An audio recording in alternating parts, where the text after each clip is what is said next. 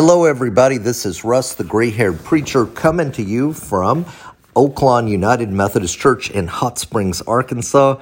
And Sunday, June 21st, Father's Day, we are going to be open at 8:30 and 10:30 for the first time inside. And we will wear our mask and social distance 6 feet apart. But if you're in town and have a mask, come join us. Even if you don't have a mask, come join us because we have mask and space for you. Today, the title of our session is Saul Gets Struck by Lightning. And turn with me to the chapter 9 in the book of Acts. Chapter 9, the book of Acts. And hear these words. In Jerusalem, Saul was trying to frighten the followers of the Lord by saying he would kill them. So he went to the high priest and he asked him to write letters to the synagogues in the city of Damascus.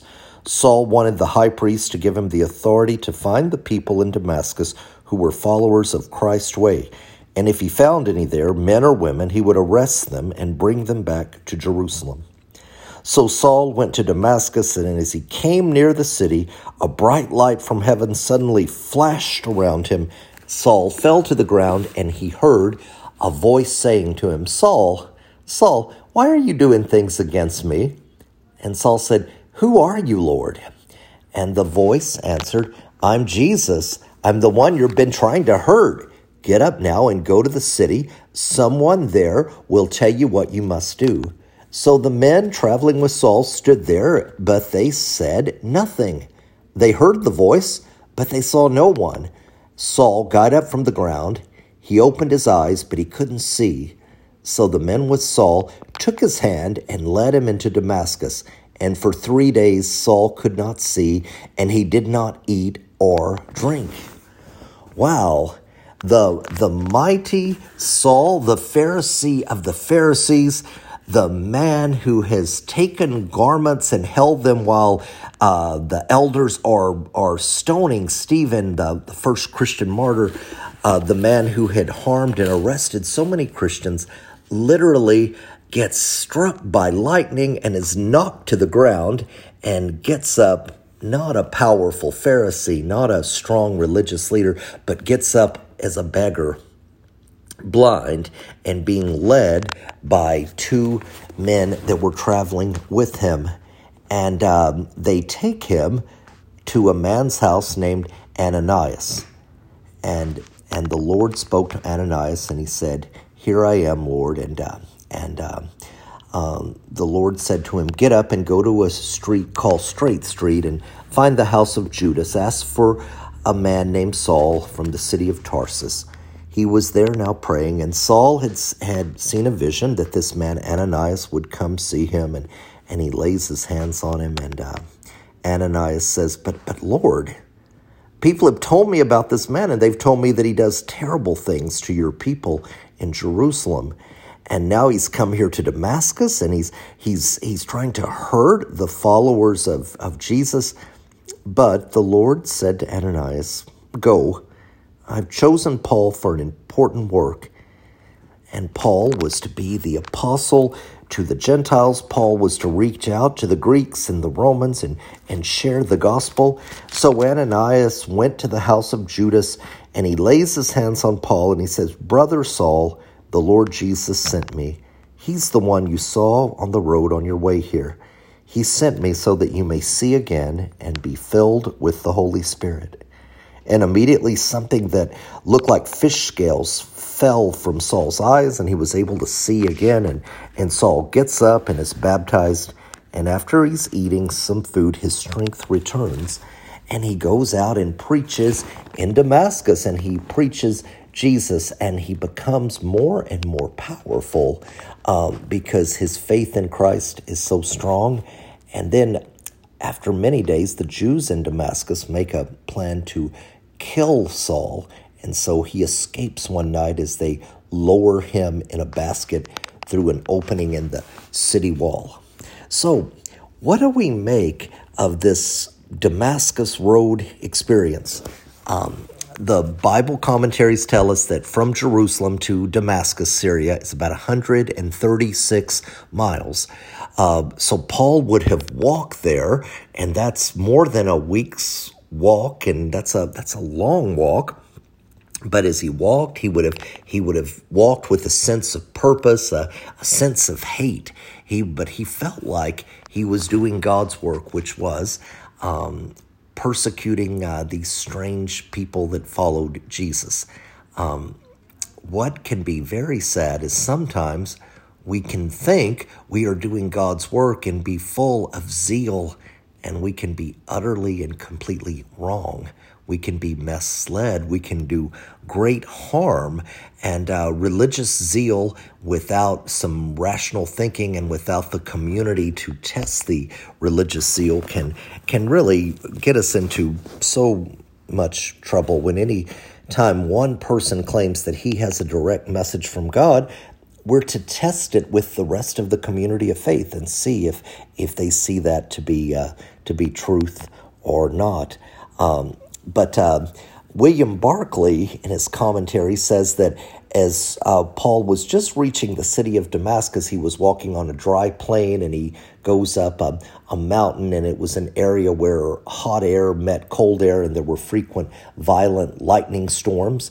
And it was just at that point when the lightning struck, and Jesus speaks to Paul out of this lightning.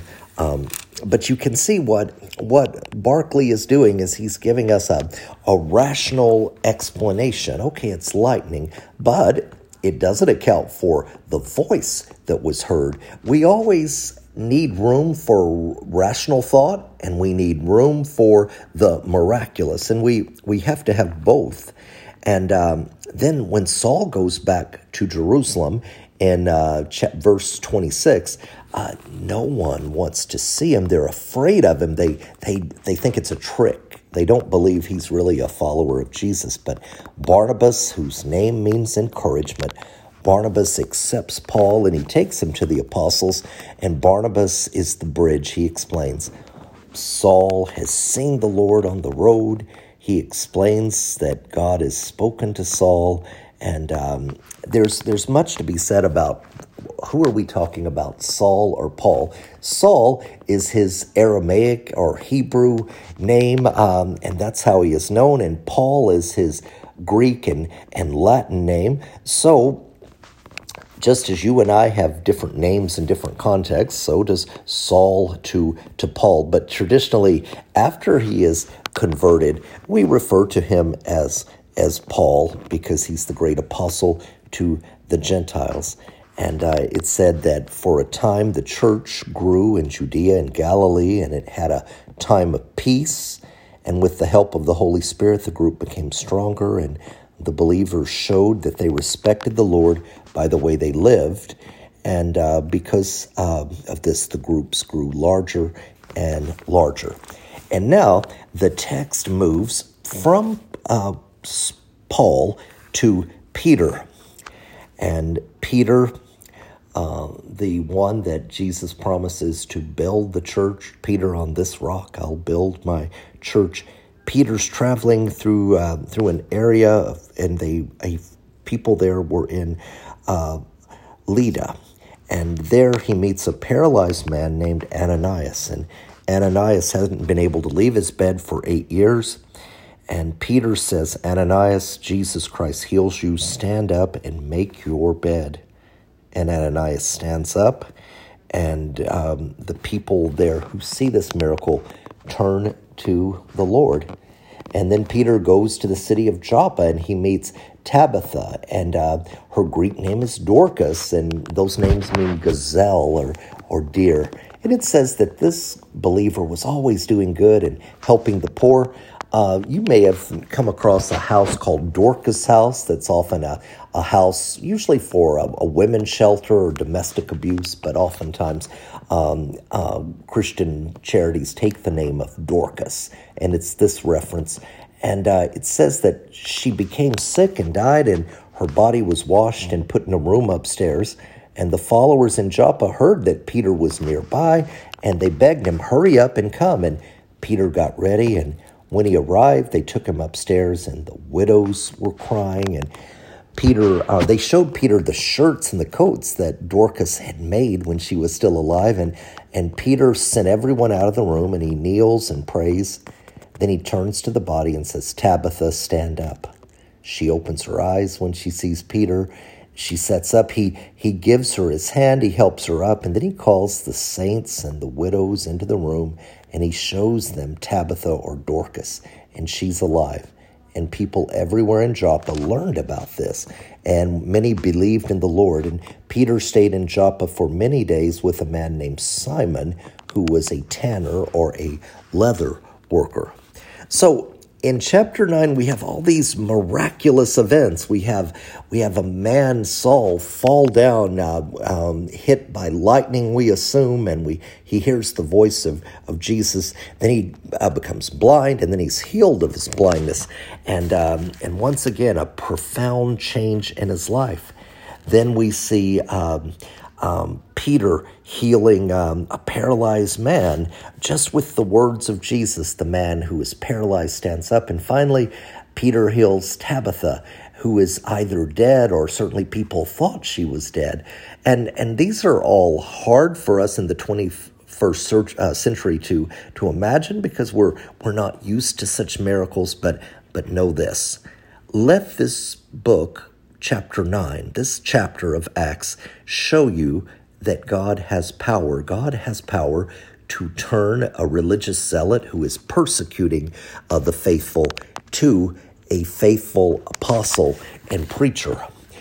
God has the power to take a paralyzed man and make him get up and walk. God has the power to make a woman who is dead or thought to be dead and restore her to life. And if the Lord Jesus has this power, imagine what power he can do in your life and my life.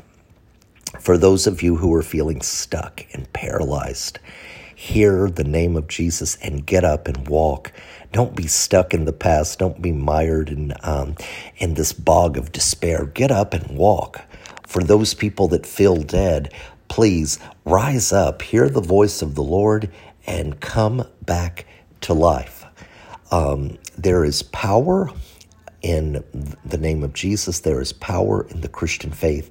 And just knock on the door and ask God to give you power over despair, power over death, power over depression. And I believe that God will give you this power. God will send you to a community that can encourage you and love you. And with the community, there is much more power, because when you are feeling down and low in spirits, someone else in the community can lift you up. So there's great power in the community. You don't have to be alone. You don't need to be alone. Even in this time of social distancing, listen to a podcast, FaceTime a friend, or pick up the telephone, or wear your mask and go for a walk with someone. God loves you. You need people. Reach out to people and walk together, and miraculous and powerful things will happen in your life and my life. Amen.